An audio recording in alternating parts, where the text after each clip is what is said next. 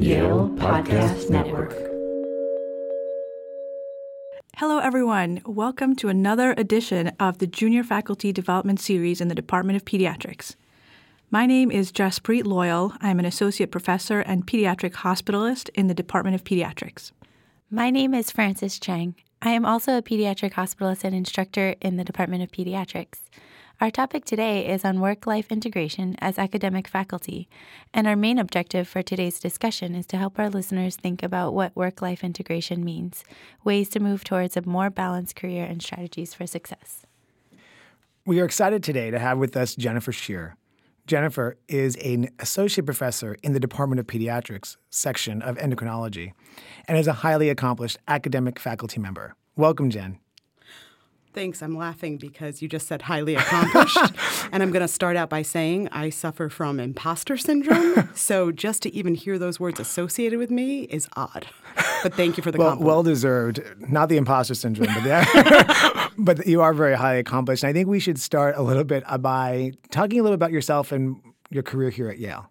So I always wanted to go into medicine, and at age 9, I was diagnosed with type 1 diabetes, and from that day forward, I said I wanted to be a pediatric endocrinologist.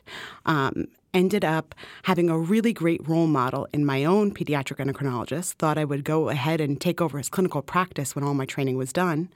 Came to Yale for my pediatric residency, met Bill Tamberlin and said, I only want to do diabetes. And he said, why take care of a few patients if you can help the world? And I was like, oh my God.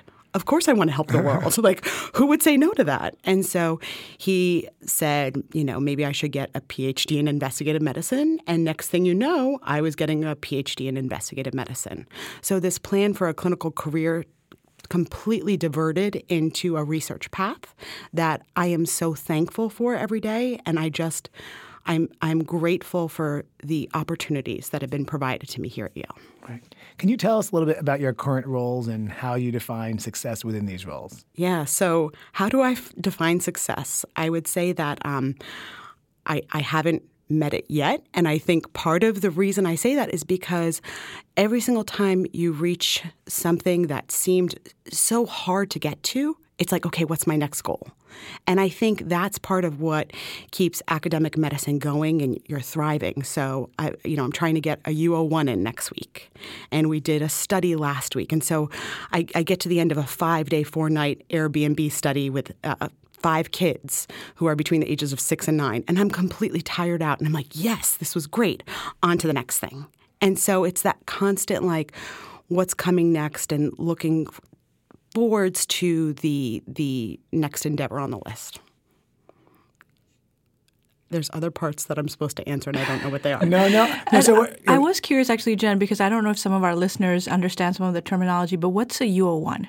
So a UO1 is a multi-center grant. So an RO1 is something that's for an independent investigator. A UO1 is going ahead and seeking institutions to come together and perform a research study. So I have never gotten an RO1, but I figured why not go for a UO1? You could do things out of order. And I think part of it is just, trying. And you learn through every single process you go through. So you definitely have a lot of enthusiasm with everything that you do, which I think sort of helps drive your success. I would say so. Okay. And with all of this, you're definitely doing research. Can you just tell the listeners a little bit about how you divide your clinical and research time or any other time that you do in a typical work week, I guess? So officially, my percentages are 17% clinical and the rest of the time doing research. And so I really only have half a day of clinic a week. However, twice a month, I'm answering emergency phone calls for the diabetes service. I do about 8 to 10 weeks of inpatient service throughout the year. But most of my time is just doing my research work. So every single day is different. Every single week is different. It depends on what deadlines are coming next. And I do a lot of traveling. I'm on a plane tomorrow to go present at type 1 diabetes training for endocrine fellows down in New Orleans. And so there's always, something different going on and trying to balance it all. I think the biggest thing is going from primarily clinically driven care where I could check a box and say I'm done and I'm not trying to diminish that in any way. I feel like I've got this ongoing list of like various projects and where I am with them. So I actually just went out and bought like a 5-foot whiteboard to try and organize my thoughts in my life. I don't know that it's going well, but there's many different colors and lots of boxes to check, and I look at it frequently. So I think this is the perfect segue. We do laugh about this amongst ourselves, but what does work-life integration mean to you? Is it a myth, or do some people actually achieve it? So I don't think it's a myth, but I think the myth is that you can do everything excellently. There's always going to be a give and take. So there's times where family priorities went out, and there's times when work priorities went out. And I think it's finding the balance that's right for yourself. And I think it's a matter of figuring out what's important to you. Is there, last week I had this crazy study going on, and I have a daughter in college, and she was performing at a concert at college and had a solo.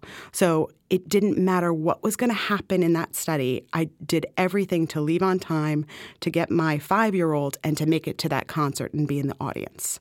And so, was it a completely balanced week? No. Did I figure out what was really critical? Absolutely. So I think that we all always look at other people and think, oh my gosh, they have it figured out. No one has it figured out. At least that's my impression. Like, I love you all. I think you all are great physicians and great parents, but I think we are all struggling. And I think the more we can talk about it, it's very freeing. So I share my office with Michelle Van Name, who is a junior faculty member, and we talk about it all the time about, what to do next. Because my life's been so crazy, she texted me yesterday morning and said, "What recreational activity will you do today?" I wrote back, "Grocery shopping." And she reminded me that's not a recreational activity. She suggested a Nerf gun war with my kids. And so it's just nice to have those people and those touch points to say, hey, you know what? Go ahead and find yourself again. Allow yourself the freedom to spend more time for this week on my family. And maybe in a few weeks, she'll have to say, hey, you know what, Jen? Refocus on this work-related project. So it is a myth. It's an evolving dynamic, and you're making choices every single day, and there's no wrong choice. It's what's important to you.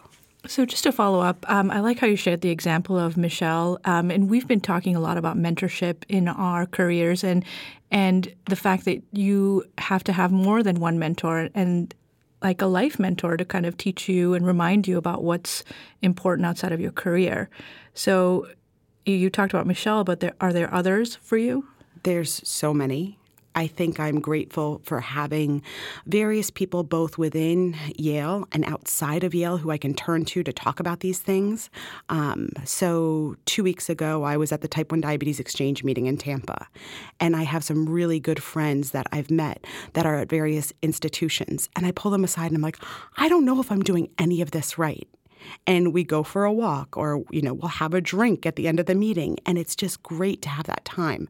So I think the thing that we all need to do, and I didn't realize this right when I was making the transition from being a fellow to starting on faculty, is seeking out so many mentors and friends and mentors at various stages. You want people who are very senior. You want people who are mid-level. There are mentors of mine who are junior to me. And I think it's critical to have them all because they're all going to provide us with something different. They should be within my specialty, outside of my specialty. Andy Asness is one of the people who I was grateful. They started a while back. They said, would you like another mentor to be matched with you? She was matched with me. And I was like, I just won the lottery, right?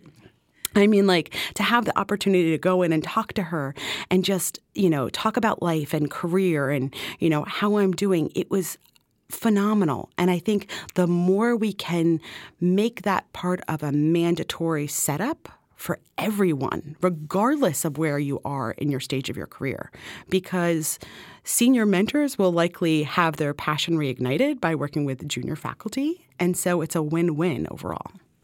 And I think it's important just to point out to our listeners, so Andy is not an endocrinologist. She's in a different section. So I think that's the other utility of mentors outside of your section to give you additional perspective. And sometimes, I'm not to dwell on Andy, but Andy is someone who I've just reached out to on my own and have lunch with her every couple of months just to reconnect. And for that same reason, I feel like Andy will always ask the question, like, what do you want? What do you need? And it really has you start reflecting on what you need, and you're not sort of takes you potentially off your path that you may think you're stuck on, and opening up new paths that you never knew were there. Absolutely. Yeah. Andy has been a great mentor to me, too. I was wondering if you could walk us through a typical day in your life. So I laugh because there's no such thing as a typical day. I mean, like, Wednesday afternoons, I know I have clinic in Trumbull, but I mean, like, in terms of an average day, I would say, I wake up in the morning, I have to, rouse my 15-year-old out of bed and beg him to get ready for the bus, go ahead and, feed the dog, put the dog out, get everything going, make sure lunches are packed, make sure my husband is up. It's sad, but it's true. And, really just get everything initiated, pick out clothes for the 5-year-old, make sure he puts them on correctly, because sometimes the shoes end up on the wrong feet. And in the meantime, for example, this morning, I looked up Epic and checked out my afternoon clinic to see who was coming in, signed a couple orders. And so, it's just a flurry of activity in the morning. I often keep notepads next to me just to write stuff down to get it out of my head, because I think so many times it's swirling. If it is a typical research day, I will come in. This morning I consented a patient, and then I will head back and have a call about the grant that I'm writing, and then clinic for the rest of the afternoon. Sometimes it's just enrolling patients, seeing them for research-related visits, and then other times I'm blocking out 3 to 4 hours to write a grant or write a manuscript. So it's ever-evolving, ever-changing, and then racing home every single day to make it in time to pick up from daycare. And I will tell you, I feel horrible. I'm like one of the last parents there.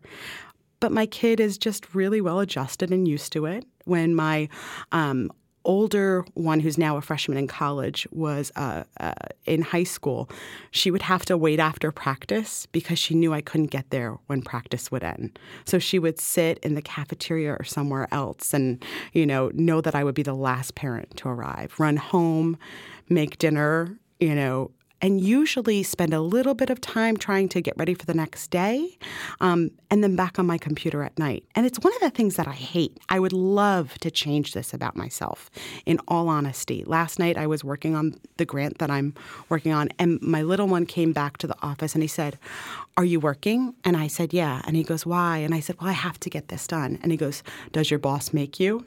And I said, "Yes." And his name is Dr. Tamberlane. But it was just, very poignant to have him ask me, like, why am I working and what's going on? And then in the midst of working at 9:30, I realize somebody's got to put the 5-year-old to bed. So I'm screaming to my husband. He goes to bed late every single night. Like, this is where my work-life balance is off. I am not doing a good job. All those things you teach about in pediatric residency, I'm missing a lot of them, but I'm going to be okay with it because in the end, he's a happy, well-adjusted child, and the older two are well-adjusted and happy. And so I think it's just a matter of each day is very fluid and recognizing the little successes that come along with them and not letting the points where I trip up, which occurs on a daily basis, get me down every single day. I also want to highlight I am desperately seeking how to find more balance to spend time on nurturing myself. I cannot figure out how to exercise. So now my 5-year-old and I are doing yoga together. And I think it's funny because he ends every single session and he says, "Mama, stay." And I'm like, I think this is a subliminal message. You should just stick around more. So I know that was very all over the place, but that's just sort of my life. But I think it was a very well said. In a sense, it seemed a little bit all over the place because I think most of our lives are all over the place, right? And some of the things that you pointed out or said really rang true to me. I remember when I was home on maternity leave with my youngest, and my son, I would put him to bed every night, and I could not think about Epic or my notes, and he went to sleep. And now when I went back to work, I'm on my computer while I'm in his room because he doesn't want me to leave the room until he sleeps. And he's like, "Why do you have to work? Why can you not put the computer? Can we go to bed tonight without having the computer?" And it's just one of those things that I think, we do our best. Right. And he probably isn't also the best sleeper, but he's something that you just know that he's going to get through it. He's a happy kid. Absolutely. Right? And the other thing that rung home is sort of what Michelle said about what you can do during that day. You made it to your child's performance. And, one thing I try to do in the week is if it's dropping him off in the morning for school if I can, so blocking time for that, even if it's just once a week, or figuring out ways to do that in the schedule, that you have that time that's important to you, right? Yeah. And what is important to you that week. What also comes to mind is I know I couldn't do this all on my own, right? And how do you manage that with your family? It seems like even though there's been more equal distribution, women probably still play a larger role in the childcare duties, despite working full time. Mm-hmm. How does it work for your family, and how do you figure out that balance? So I think that I'm very lucky in having a supportive partner who, when work gets busy or I'm working late, he will step up. I think the biggest thing I've had to learn, and this is so hard to say, I like things done my way. And I've had to let it go and be like, well, he did it. Everybody got fed. It was McDonald's, because it turns out when I leave, people have very happy meals. And I'm like, what? Oh, but boy. in the end, he got it done. I used to come home and complain that there would be stuff out everywhere.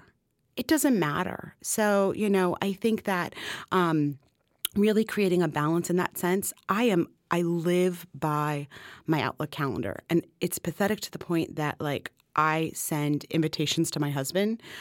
I usually do nighttime pickups. So I will send invitations of, I have New Haven Clinic late, please pick the youngest one up. Or, these are my travel arrangements. So I'm flying out tomorrow. And we were talking this morning. He's like, "You're gone again?" And I'm like, "Yes, it's been in your calendar for 3 months. And you could see that it's there and it's blocked off." But figuring out ways to work all of that out. And I think the other thing is figuring out various methods to allow you to spend your time in ways that you want. And the way I learned this was a few years ago. I don't know if you guys went to this. There was this women's course. Yeah, I did. Yeah, so it was phenomenal. And it's the Coach's Guide to Academic Faculty or something like that. Yeah. It's a and good Rena book. Seltzer is the author of it. And she's this life coach who primarily deals with academics. And it was amazing. During one of the first classes, she was like, "How many of you have a cleaning service?"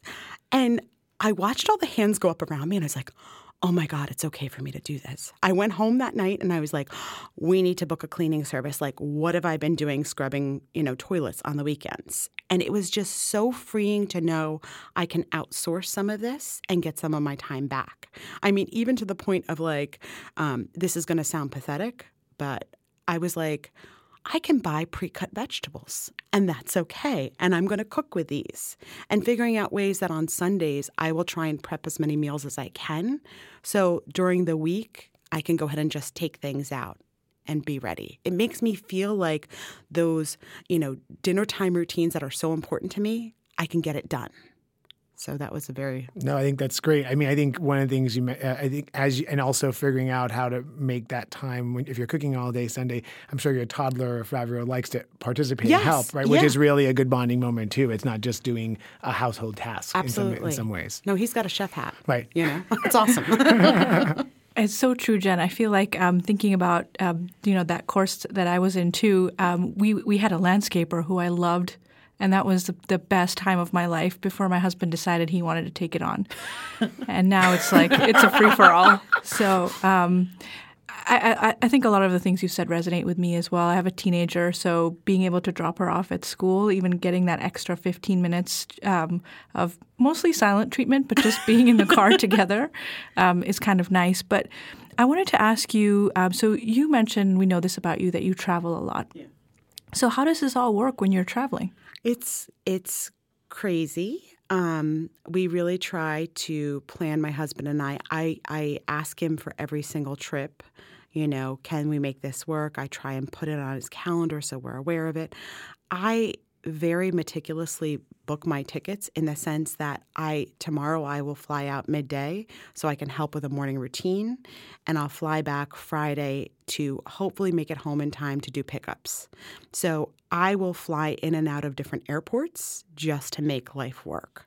In the beginning, I still really dread travel. So I should start out like that. I know I'm going to wake up tomorrow morning, throw clothes into my suitcase, and start running.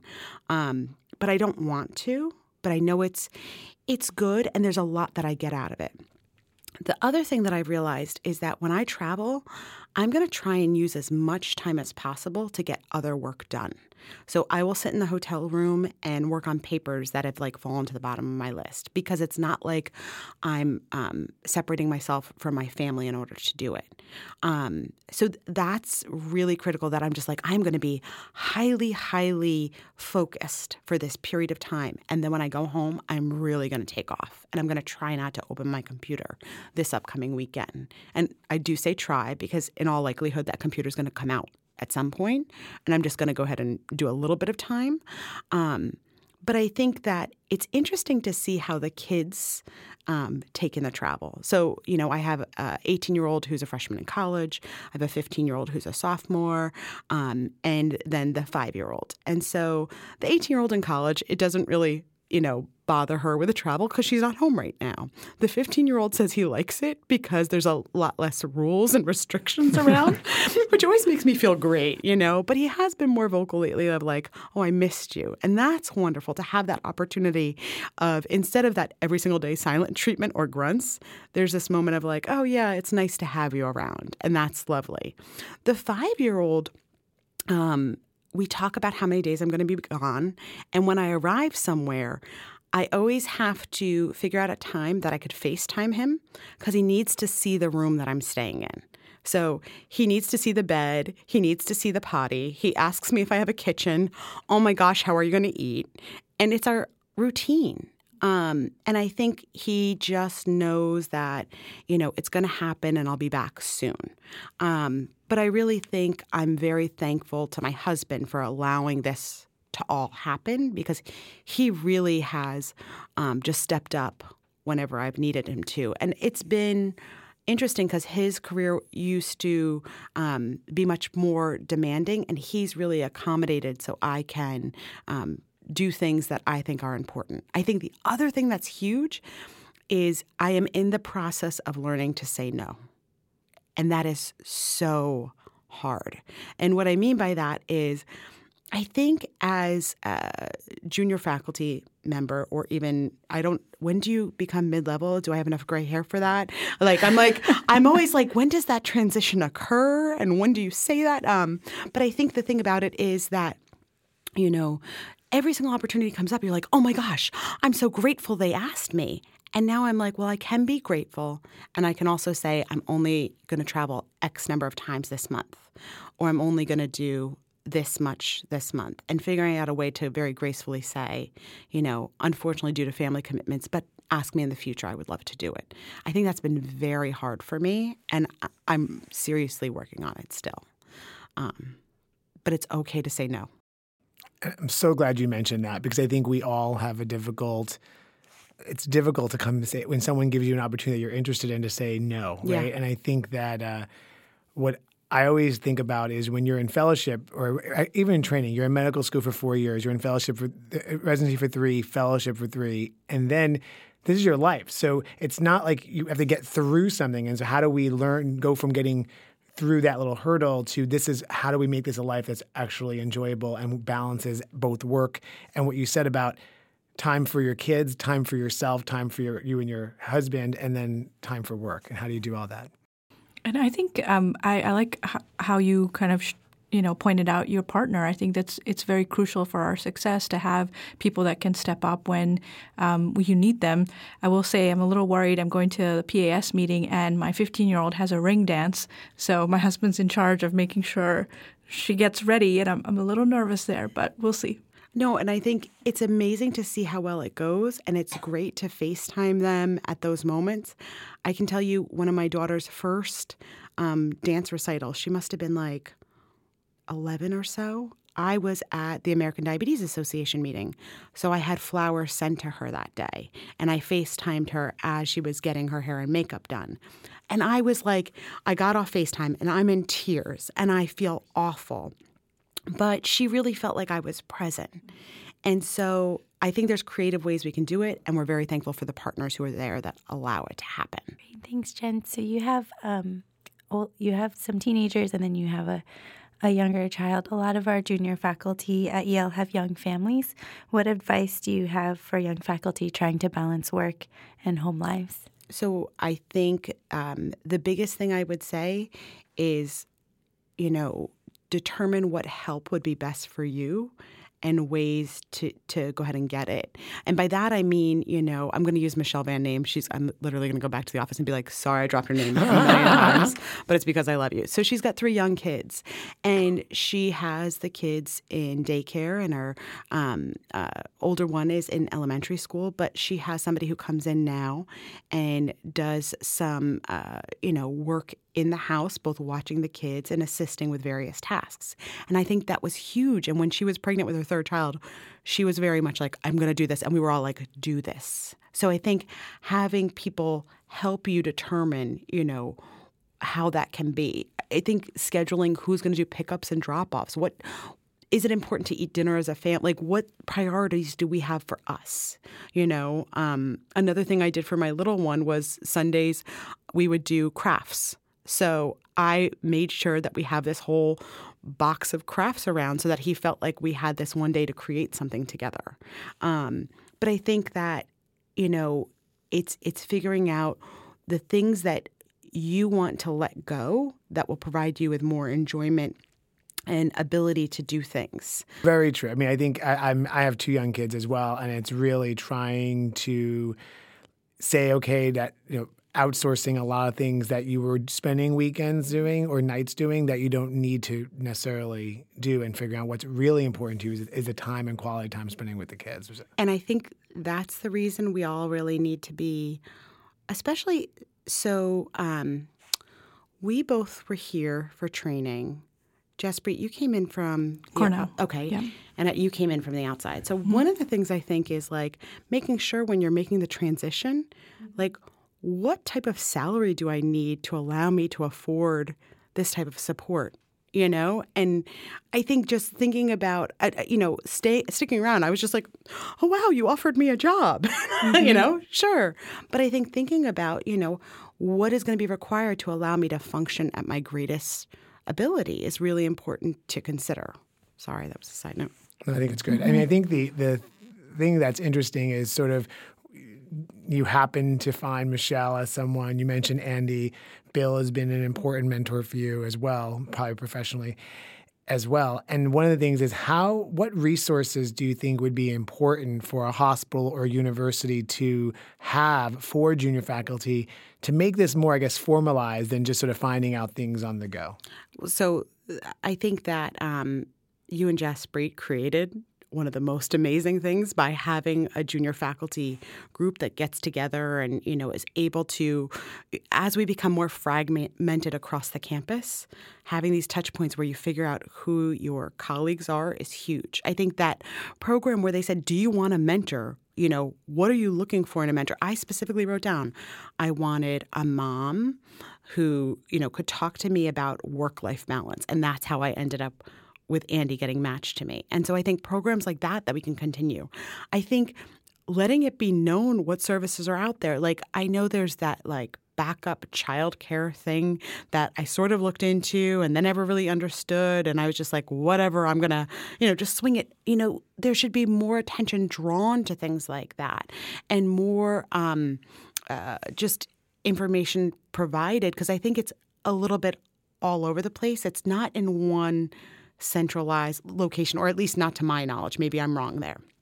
And I think that the other thing is, it's almost like when you sign on, it should be like, and we will provide you X amount of dollars for care.com or like some sort of like service, whatever service you choose to like help you. Because I think so many of us, it's like you go from this resident or fellowship salary and it's like, can I afford this next degree of, getting assistance in some of these things. So I think almost just telling people like, let's go through and if there was somebody who could talk to you about like, talk to me about the things you like to do, like some sort of form, like what I love to weed my garden. I have no idea why. I have like 2 acres of property, probably about like half is, landscaped. I love to go out and pick up sticks and weed. It is extremely relaxing to me.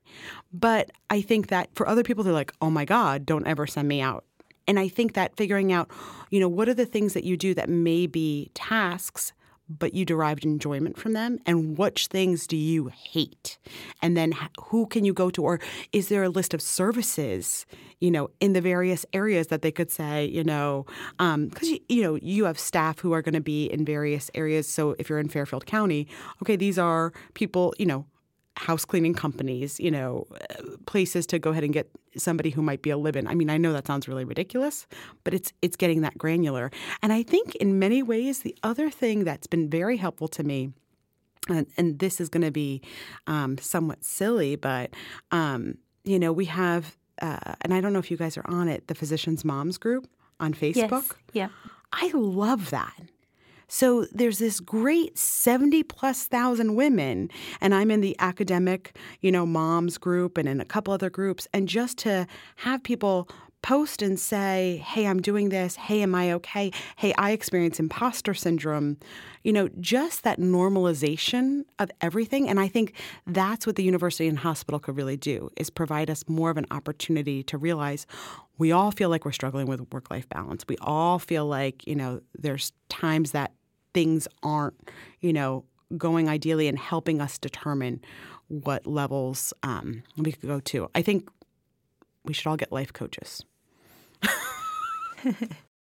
I love that idea. That's a great idea. I also wanted to just say that I get emails from the Working Women's Network, which I think is a Yale group, and I really don't know how I started receiving those. And then, again, talking about Andy, I know she's one of the leaders of the SWIM group, Yep. which is Women in Medicine, Yep. and they meet regularly too. But I really like the idea of having a central place for all these resources. Yeah.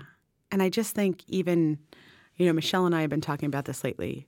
I was like, I don't know if I need a therapist or a life coach. And I'm like, maybe it's just somebody to just tell me, like, it's okay to say no to this thing, or help me define my priorities.